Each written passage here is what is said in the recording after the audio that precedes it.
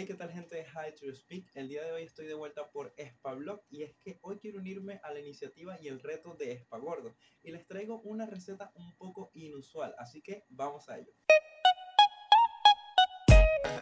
Acabo de ir a un abastecimiento asiático cercano a mi hogar donde compré Chips Ahoy, que ya me comí parte de ellos. Chips Ahoy, ok, es la primera. También esta galleta que no la conocía se llama Renata Chocolate, me llamó mucho la atención.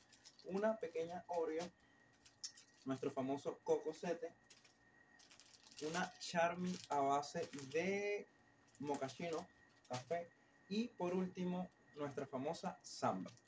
Y en este video voy a hacer, como dije, una receta un poco inusual, ya que dijeron que era válido inventar cosas y hacer cosas un poquito locas, y espero que esto no me vaya a caer mal, que la verdad no creo que me caiga mal porque son cosas muy sabrosas y no voy a inventar tanto que digamos. Pero bien, el día de hoy les traigo es un batido de estos dulces y espero que les guste.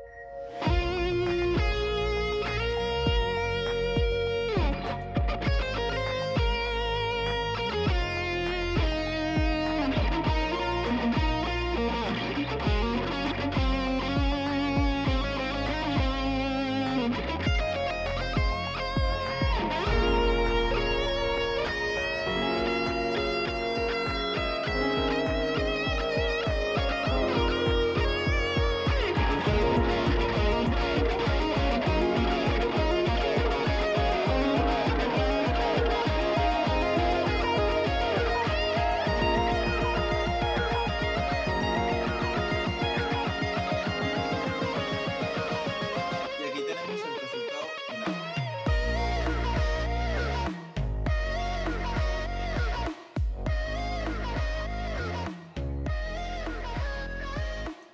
Está bueno.